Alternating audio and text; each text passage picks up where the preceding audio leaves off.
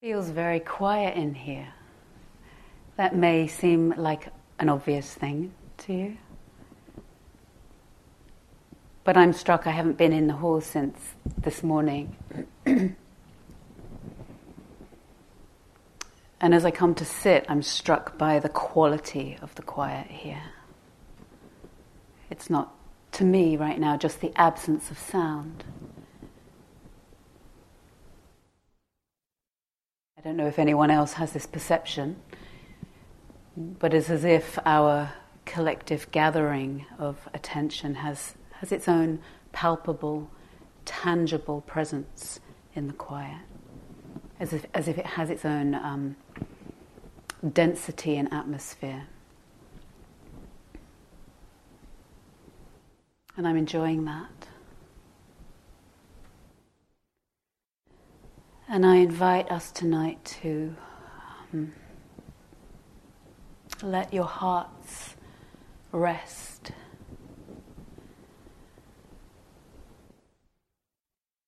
A lot of you have been working really hard. Does anybody feel like they've worked hard? Is the chuckling like, yes? even if you haven't got the results, normal sort of equation, maths results to show for it, there's some sense of having worked hard.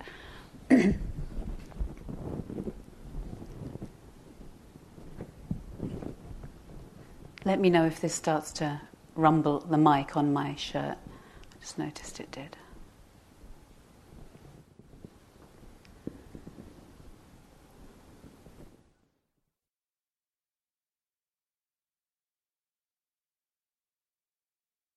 I would like to reflect tonight, and the theme that I have is entitled A Merciful Attention. Attention that is full of mercy.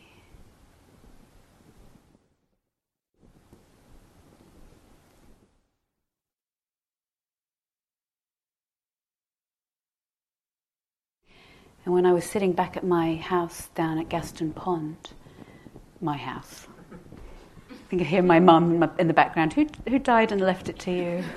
It's not my house. This house I have been granted to stay in for a short time, which would be a good way of looking at all our possessions, right? As I was sitting down there reflecting and thinking, what might serve my fellow Dharma wayfarers tonight? And I just didn't know. And then the mind comes, but you're the teacher. You have to produce something for them. And I'm hearing my mind, and hopefully you have enough mindfulness now that you can start to hear and see your own mind. And it's a convincing thought, isn't it? Like, you're the teacher, you're supposed to come up with the talk. It's quite accurate.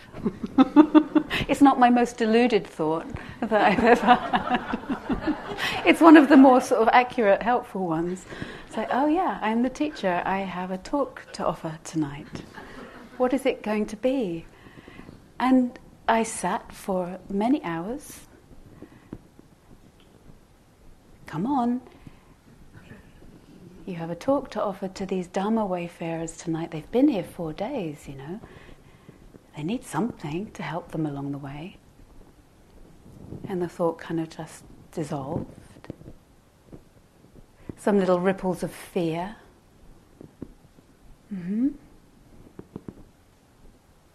What will it be? And I reflected on a number of Dharma themes. All of them beautiful. There's so much to this Dharma, as many of you know. And none of them were landing well in my heart.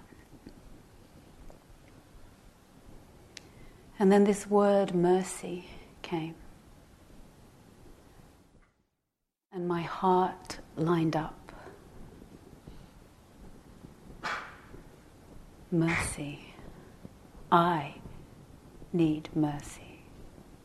Most of us could probably use some mercy. What would it be like to meet ourselves and come to the cushion here with a merciful attention?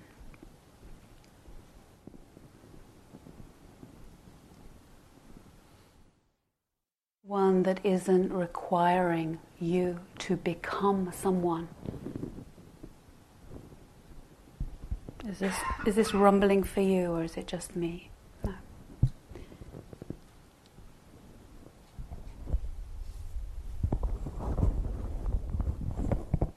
Okay. A merciful attention that didn't require that in your practice you have to produce results. A merciful attention that doesn't demand that you be someone other or become better or more fixed or more purified or more wise or good enough or perfect.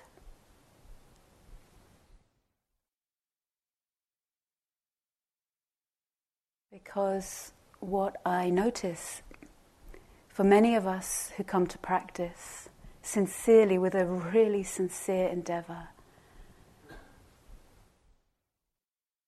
and we come to the cushion and we really try to apply ourselves, and we learn about attention, and I really try to apply that attention and follow the instructions. And I work hard, and I try hard, and I effort well. But if there's no mercy, if there's no heart imbued with forgiveness, with compassion, with peace, then our efforts can be more of the same type of binding. Our efforts in meditation can bind us more in the name of trying to be free. I apply myself so hard, I get cramped, I get dry, I get joyless. Because I think I'm going in the direction of what the Buddha said. Didn't he say, be diligent, zealous, work hard? Yes.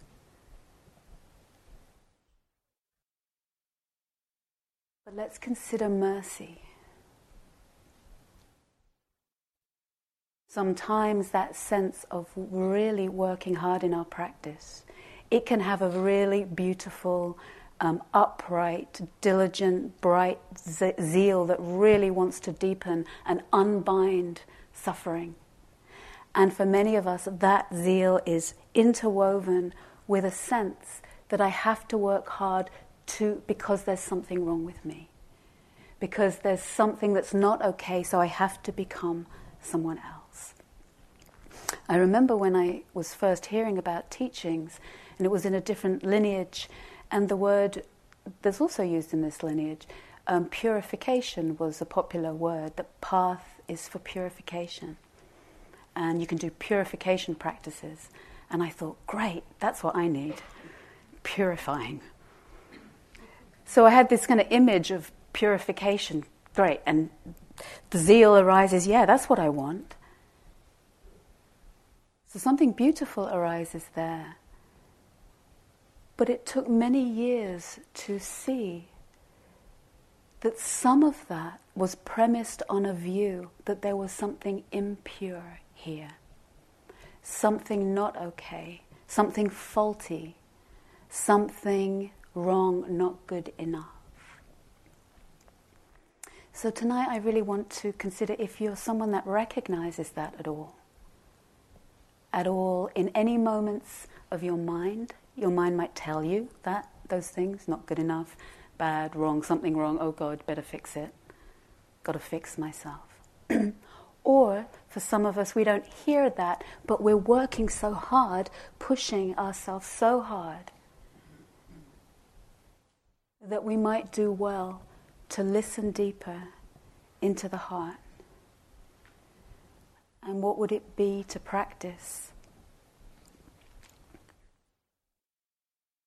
What would it be as a first moment, the view that brings you to the cushion is that the view that you think there's something wrong with you is complete delusion.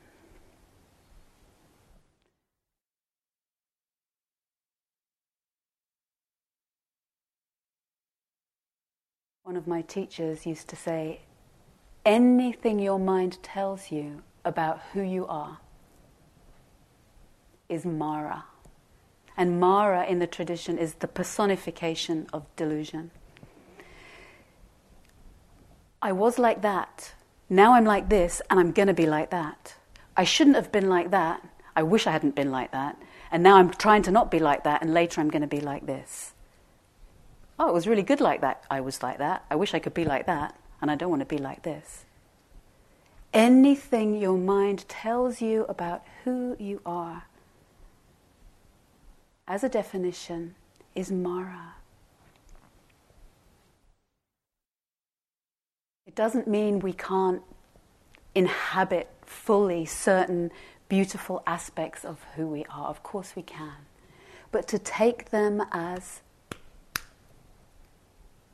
primary, to take them as truth, we will be forever spinning.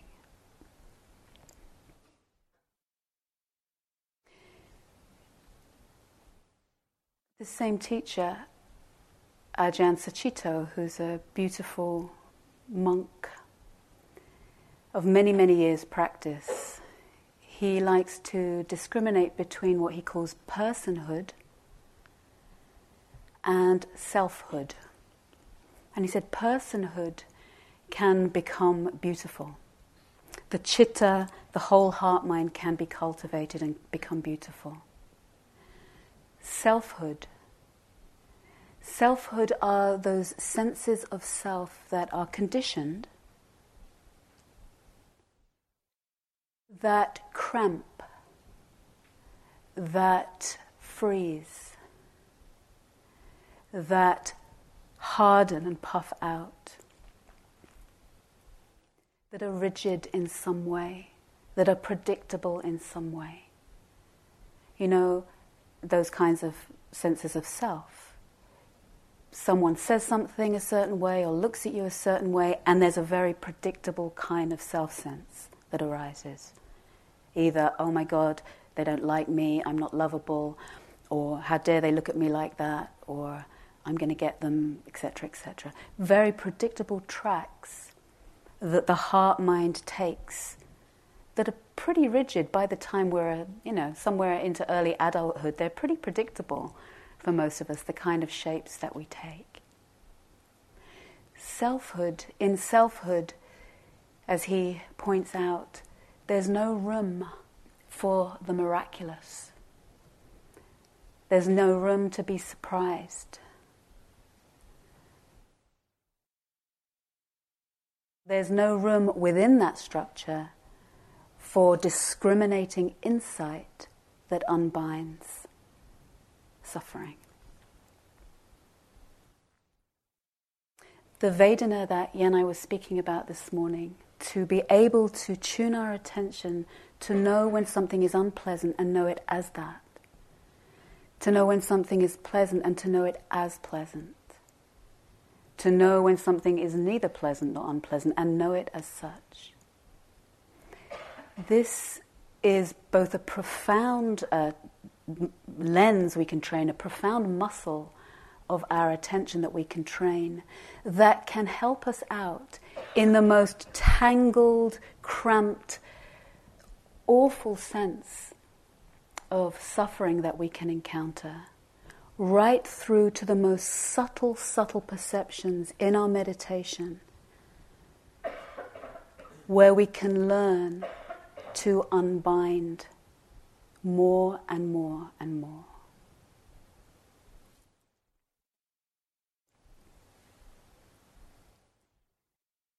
So imagine, if you will, a vertical line. I'm drawing it with my hands in front of you right now. And at the top of that line is the most difficult suffering that you have known,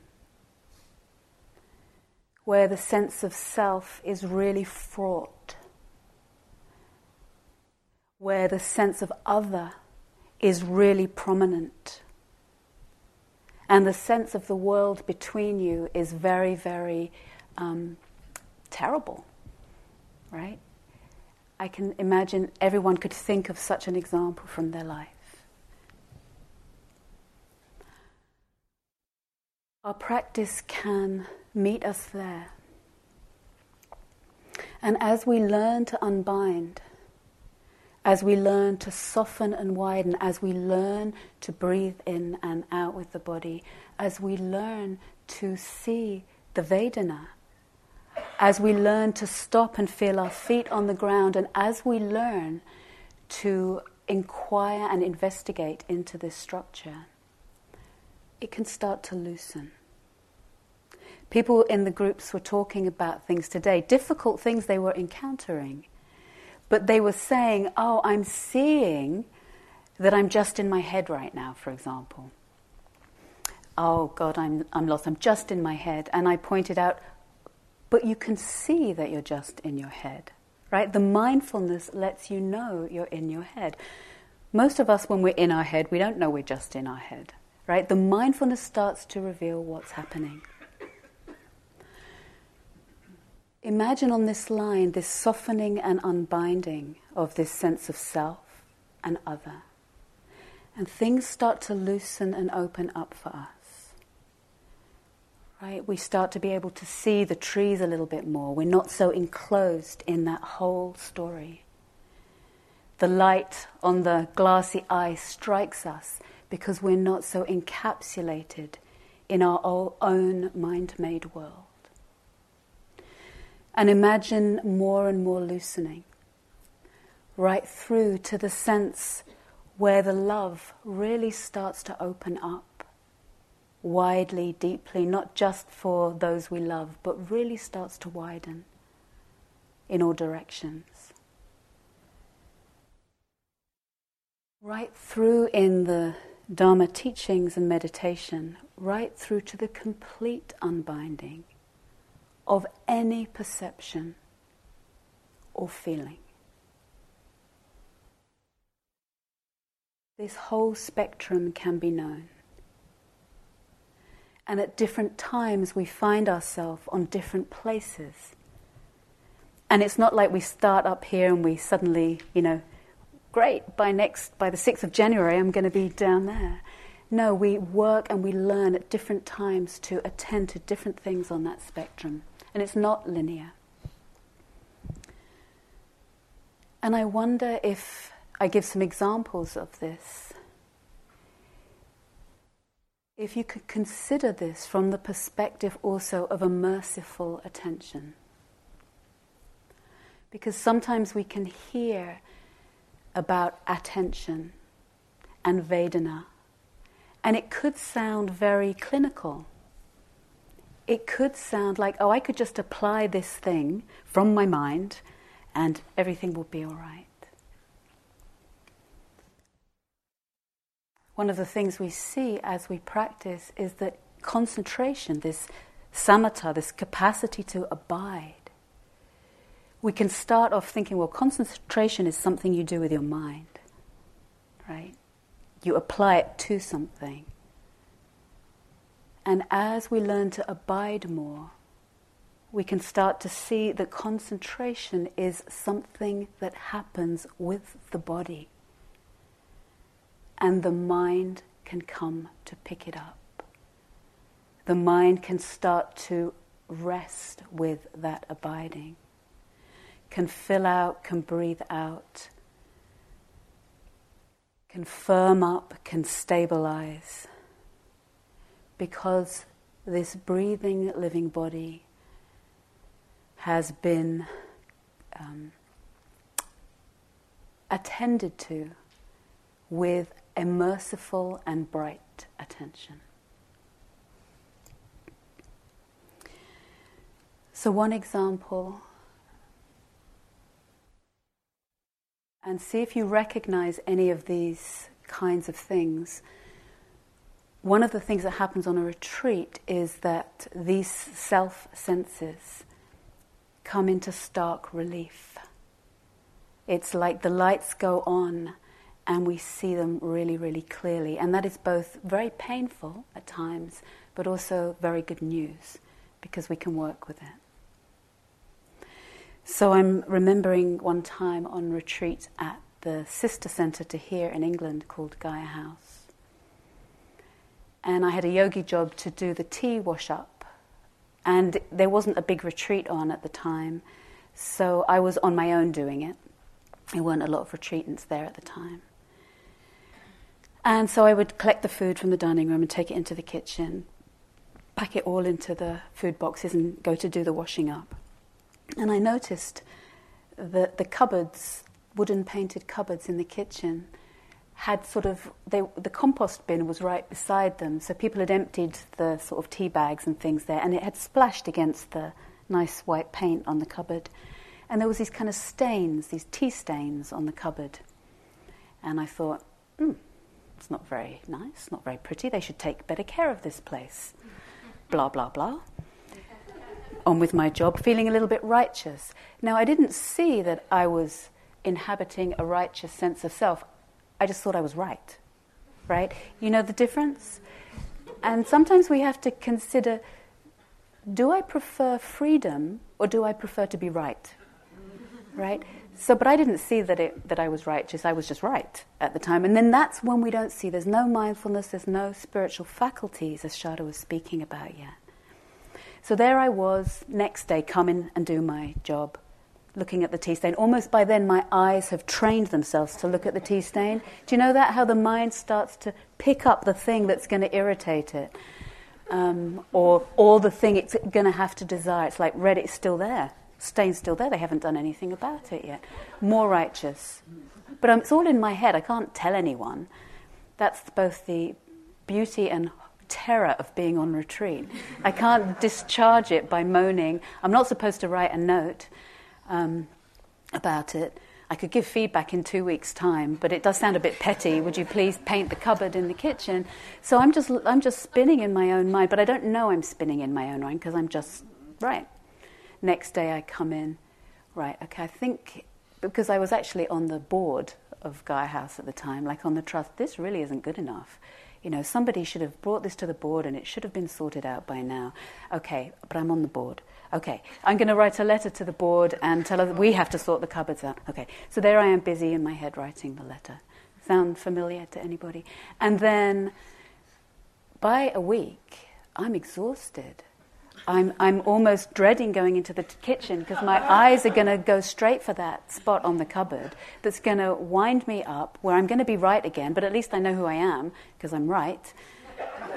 And it's horrible by then, isn't it? It starts off, righteousness can feel a little good in the beginning, but after a week stuck in your own head with it, it's hell.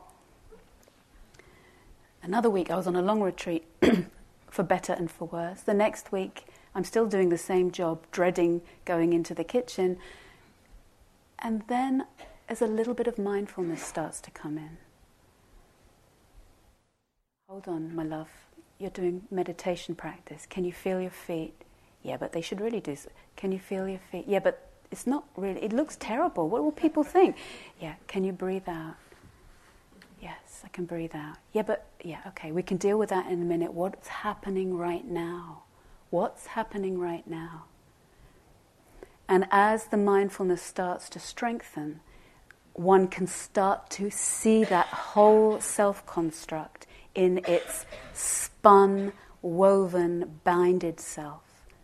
And I could hear the mind. I wasn't in the mind. Yeah, but somebody should really do about it because it looks terrible. And then I could start to hear the moaning in the mind. Because really people should take care of things, and I'm hearing it. And there's a merciful attention starts to envelop and hear. These two statues in the walking room, I believe there's two, and this one at the back, of Kuan Yin Bodhisattva, she, he and they, appearing in all of those genders actually in different places. She is the one who hears the cries of the world. She is not abstracted. She is not someone other than your own awakened heart. She is who comes more into being as we do our practice. And as I'm listening to that moaning, not judging it, but hearing and sensing and feeling the pain in my heart, no one cares. No one cares about me.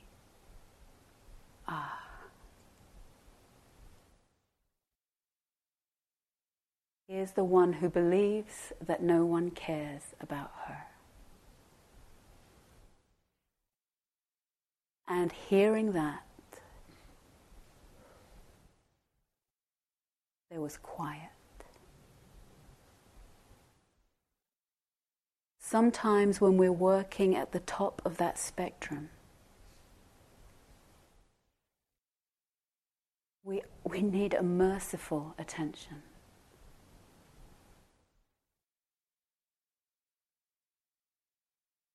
Hearing without becoming that cry.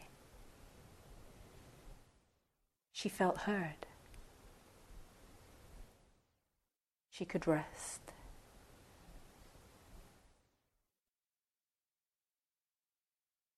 She dissolved.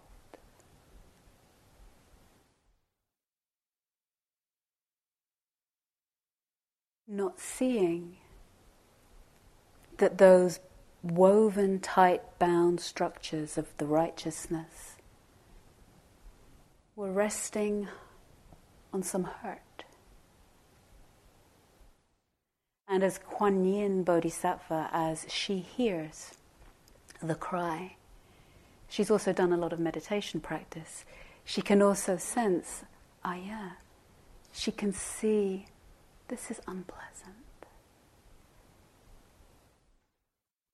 She's not adding to that. She's not grasping the unpleasant and then becoming the thing that's trying to solve the issue. Right?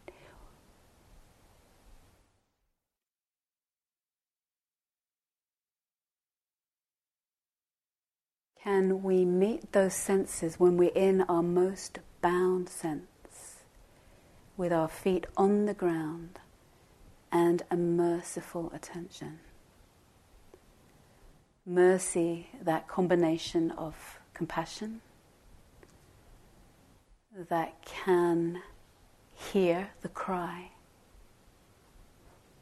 And she's not hearing only with her ears. Her whole abiding is a hearing. She, he, they are an instrument of compassion in that moment.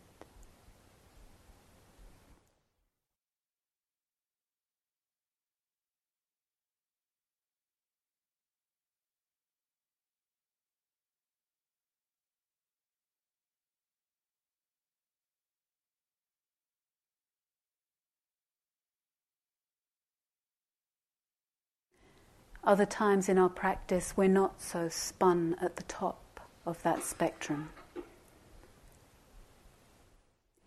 It's looser. Things are okay. There's more room. I'm not giving myself a hard time. There's more space. There's more awareness. There's more ground. I'm loving seeing what unfolds as I come to the cushion. And it becomes more subtle. The heart-mind gets more quiet, fills out the body. There's a subtle attention to breathing in and breathing out. It gets quiet, and it's neither pleasant nor unpleasant. It's quite neutral. As Yanai said this morning, it's not doing something to me, and it's not doing something for me.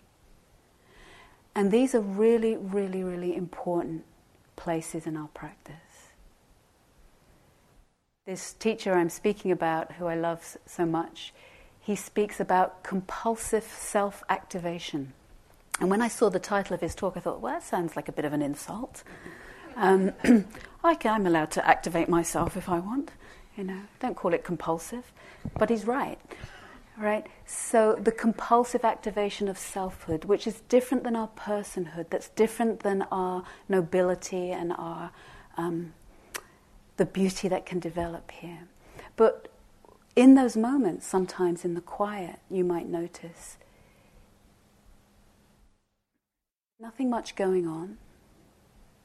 And then a little thought kind of, just a tiny, almost like a little baby firework before it's even flown into the sky, just kind of offers us something, saying, yeah, but you really shouldn't have done that thing in the yogi job earlier. But there's enough quietness, there's enough trust, there's enough leaning into what is initially neutral. There's enough taste for that. There's enough taste for what doesn't shout so loud. We get to tolerate more what is not confirming me or denying me. We start to love that. And that thought does not attract us. It is not binding us. We are not offering our attention there. We're not compelled to offer our attention to everything consciousness presents. Thank God.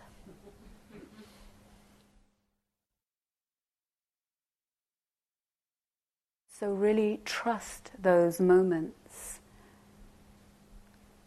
and build the tolerance, we could say, for not being compelled to pick up the self-sense that is presenting itself in consciousness. It's not denying, it's not spiritual bypassing, it's not it's not that there's no issues to work with, but we're training a very particular thing here, which is in freedom.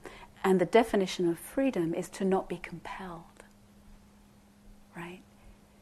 Freedom isn't going to be just that everything's lovely all the time. No, there will be pleasant, unpleasant, neutral, whether you're a Buddha or not a Buddha. Freedom is being compelled to start to weave these senses of selfhood that cramp and limit the beauty and dignity and goodness of what you are.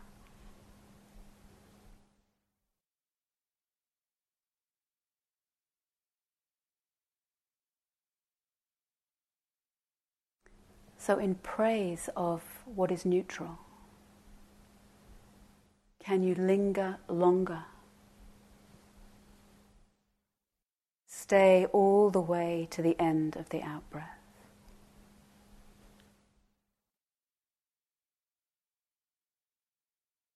Right to where it gets really, really quiet.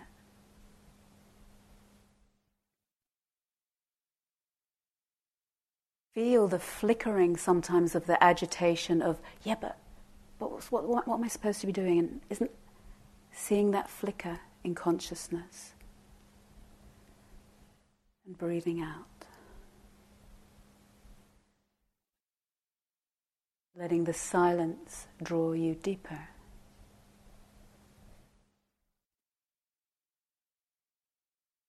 So wherever we find ourselves, in the most tangled bind, in the most open love, in the most subtle discrimination,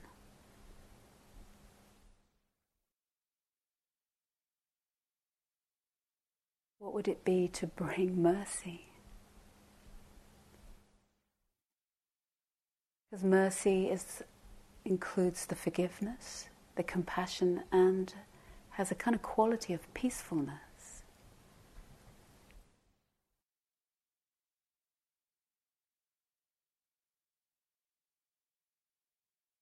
Curious what the word mercy does when you hear it, or and think about whatever is the nearest equivalent in whatever other languages you know. Whatever other languages are close to your heart. It's a really beautiful word in English, I think.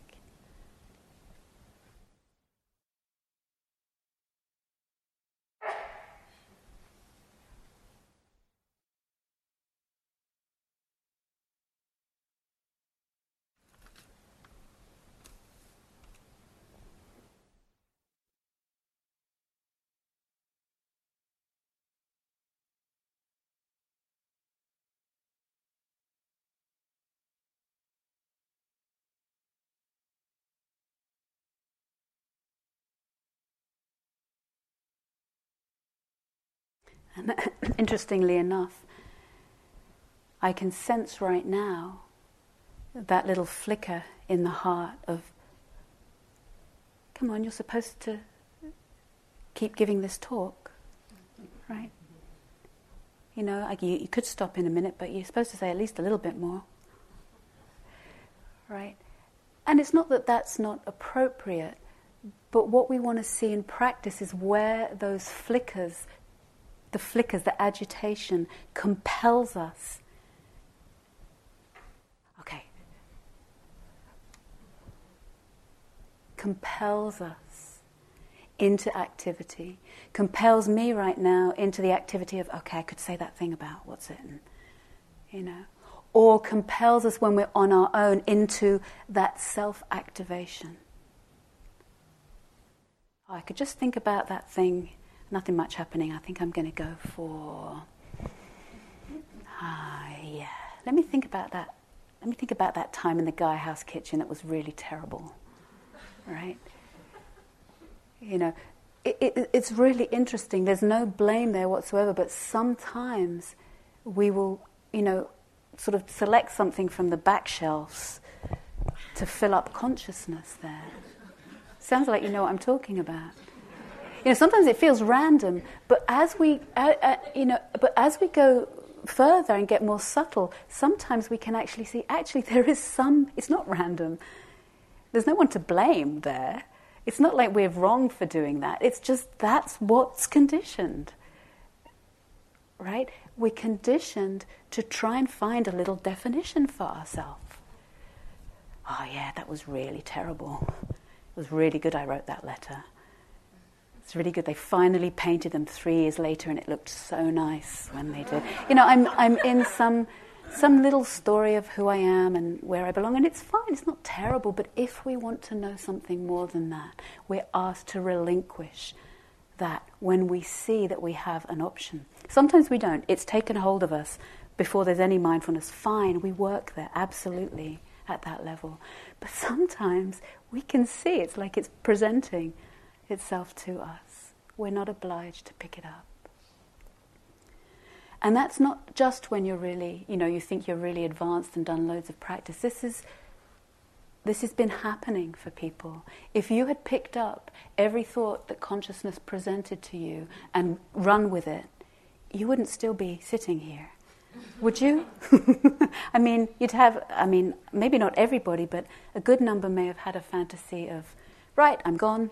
Or I tell this story a number of times, a man who came to me in retreat and he said, I was on retreat with you last year and I must apologize. I said, oh, why? He said, because I was in a small group with you and something you said really annoyed me and I left the retreat.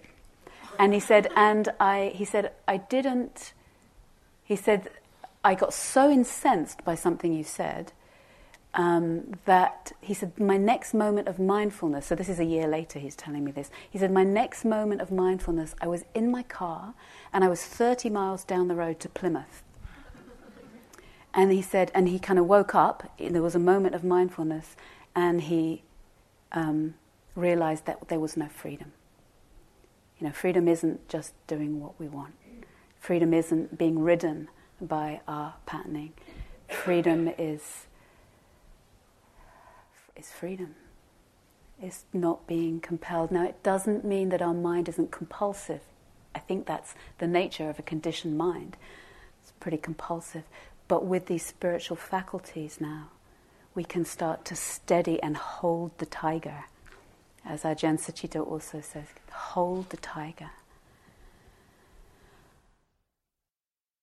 And as we hold the tiger, we can start to bring in our tools. Oh, wow, this is unpleasant if it's unpleasant. Unpleasant, breathing out, widening, softening, hearing, sensing, bringing the merciful attention and the wisdom that's actually there's something I want more than being right, if the pattern is righteousness. There's something I want more.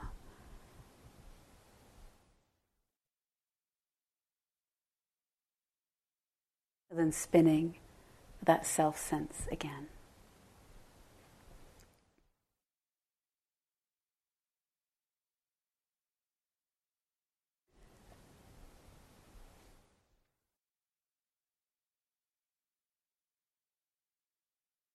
I have found it really helpful in practice when I am not able to bring a merciful attention to invoke and invite an other in whose presence my defenses soften, an image of another. Another, I may not know them in real life, but an other in whose gaze, if they were to gaze upon me, there is trust here.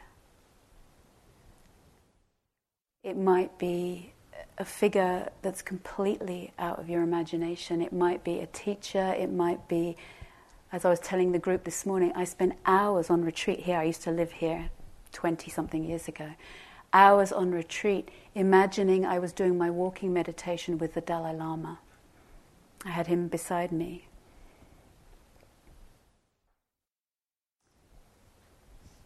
Settling, kindly gazing, encouraging. When my mind would say, walking, don't like walking. Do I have to do walking? No, you don't have to do walking, but what about just for 1 minute? Okay, I can do it for 1 minute. Right? It might sound really nuts, but we really, really want to draw on really wise resources. Hours walking up and down.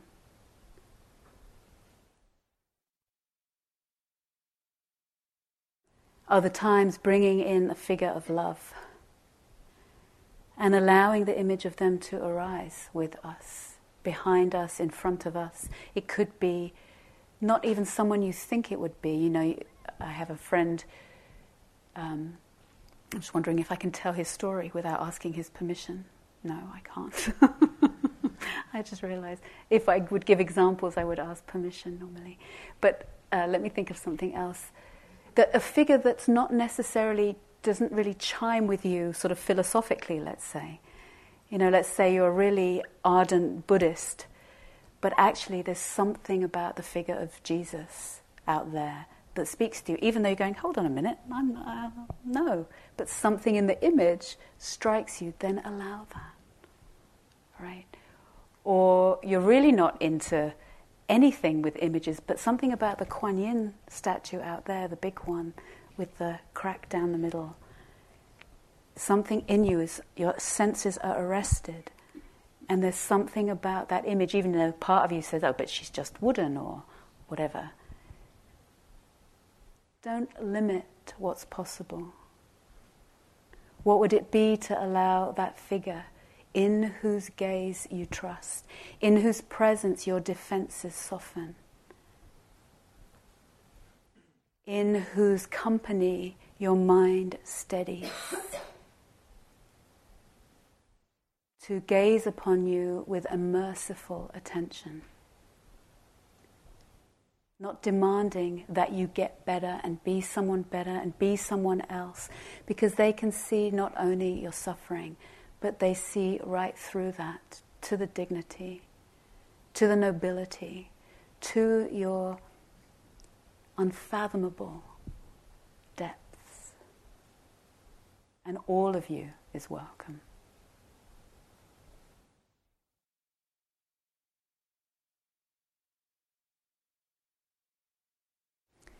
If you at all suffer from the idea that something is wrong with you, faulty, not good enough, a mistake,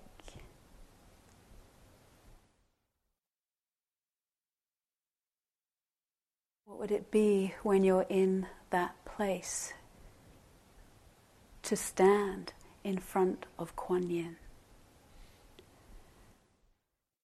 In your own mind or out there, she who hears the cries of the world and pours her healing balsam. This is skillful means. If we want to look at it technically, if we want to look at it in clinical terms, then we try it out and see what is the effect. The Dharma and wisdom is always, is my way of attending right now, does it lead onward? Is it helpful? Is it conducing to more wisdom and more compassion? And if it is, follow that.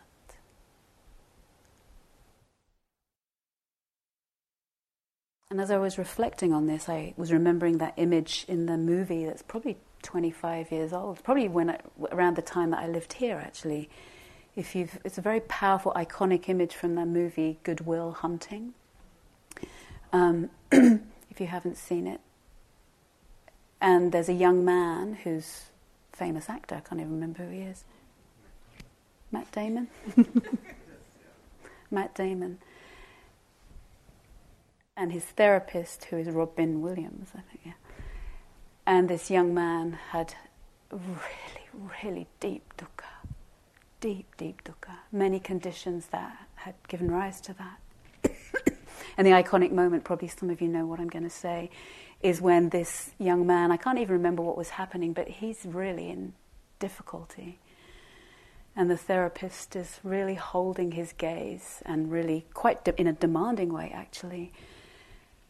And it's as if the therapist's words come from deep knowledge right through to this young man and hold him with the conviction, it's not your fault.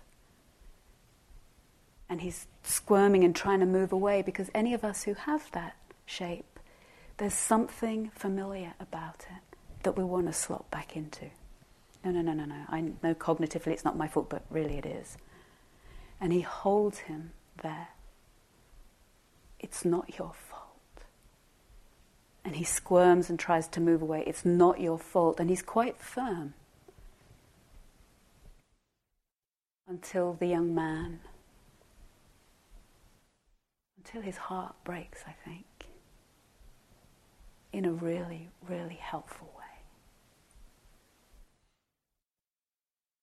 Until the liquid, the wateriness, until the nectar of his own heart can start to pour, firstly via tears, firstly via pain. That's how the heart cracks open.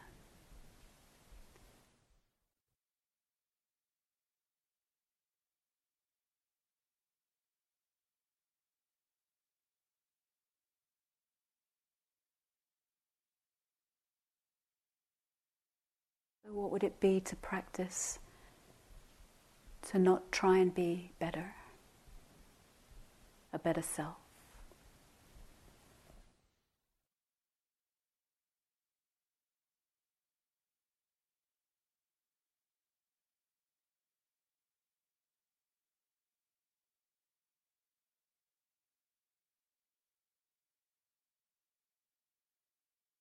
What would it be to trust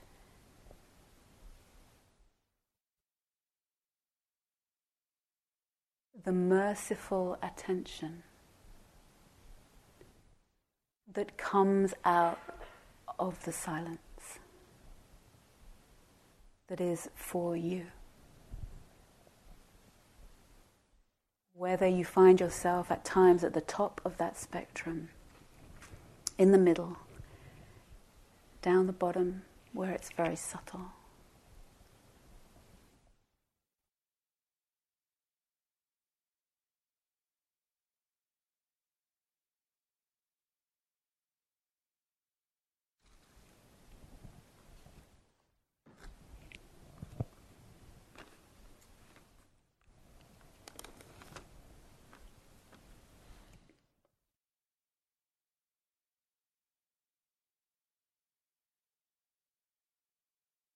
That word mercy in English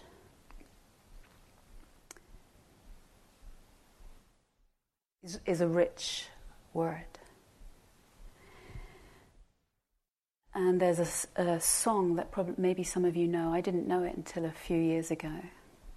And some friends of mine play it when they sing down at one of the local pubs every Wednesday. And when they sing it, it goes right into my heart. And it's called Mercy Now. Does some of you know it? By Mary Gauthier. She's from North America. Somewhere. Sounds like it in the melody too, somehow. So I was thinking of singing it, and I suggested it to Yanai, so he found the words. For whoever or whatever parts of you could use some mercy. And one of the verses says, my brother could use a little mercy now. And whether it's your brother, or those parts of yourself, or parts of your world, or your country, or your people, whoever it is that comes. For me, that verse with the brother, I have many brothers, and one of them died this year. One of my brothers, Michael, died this year, a few months ago. And he was one. We all, of course, have our own suffering and crosses to bear. But he was one very often here, really searching for something and really troubled.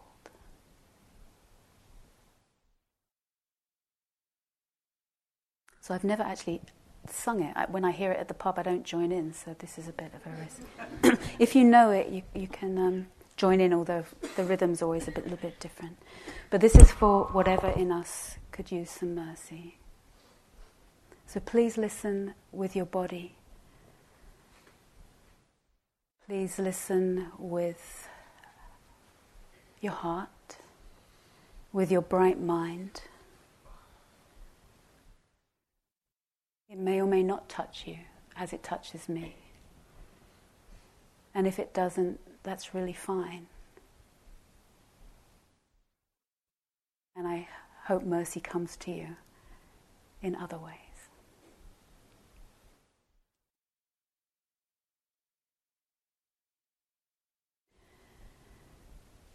My Father, and could use a little mercy now. The fruits of his labor fall and rot slowly on the ground. His work is almost over. It won't be long, and he won't be around. I love my Father, but he could use some mercy now.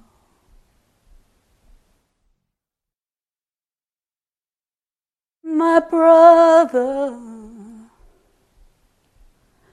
could use a little mercy now. He's a stranger to freedom. He's shackled to his fear and his doubt. The pain that he lives in, it's almost more than living will allow. I love my brother, but he could use some mercy now.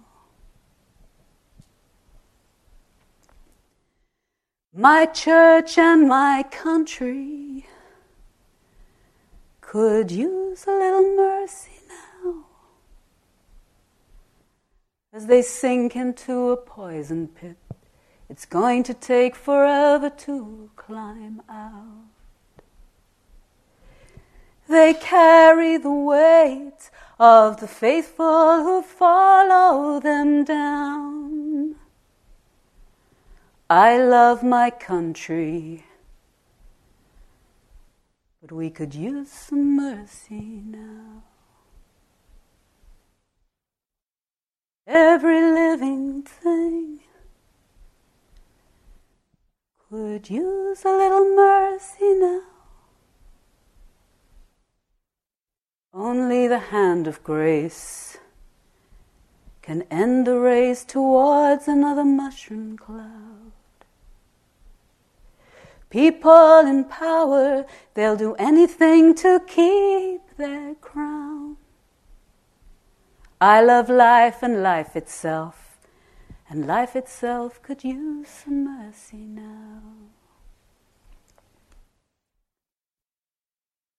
Yeah,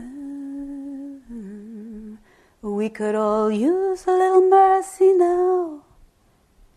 I know we don't deserve it, but we need it anyhow. We hang in the balance, dangle between hell and hallowed ground. And every single one of us could use some mercy now. And every single one of us could use some mercy now.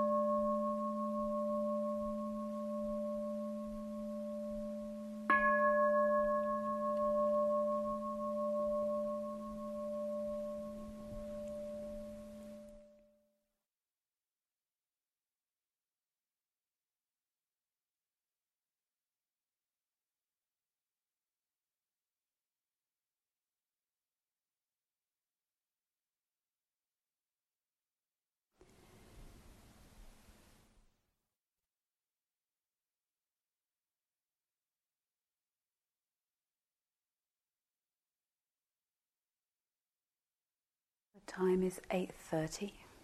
Let's take some time for walking, either on your own or whoever you want to walk with a steady, kind attention. And we'll meet back at 10 to.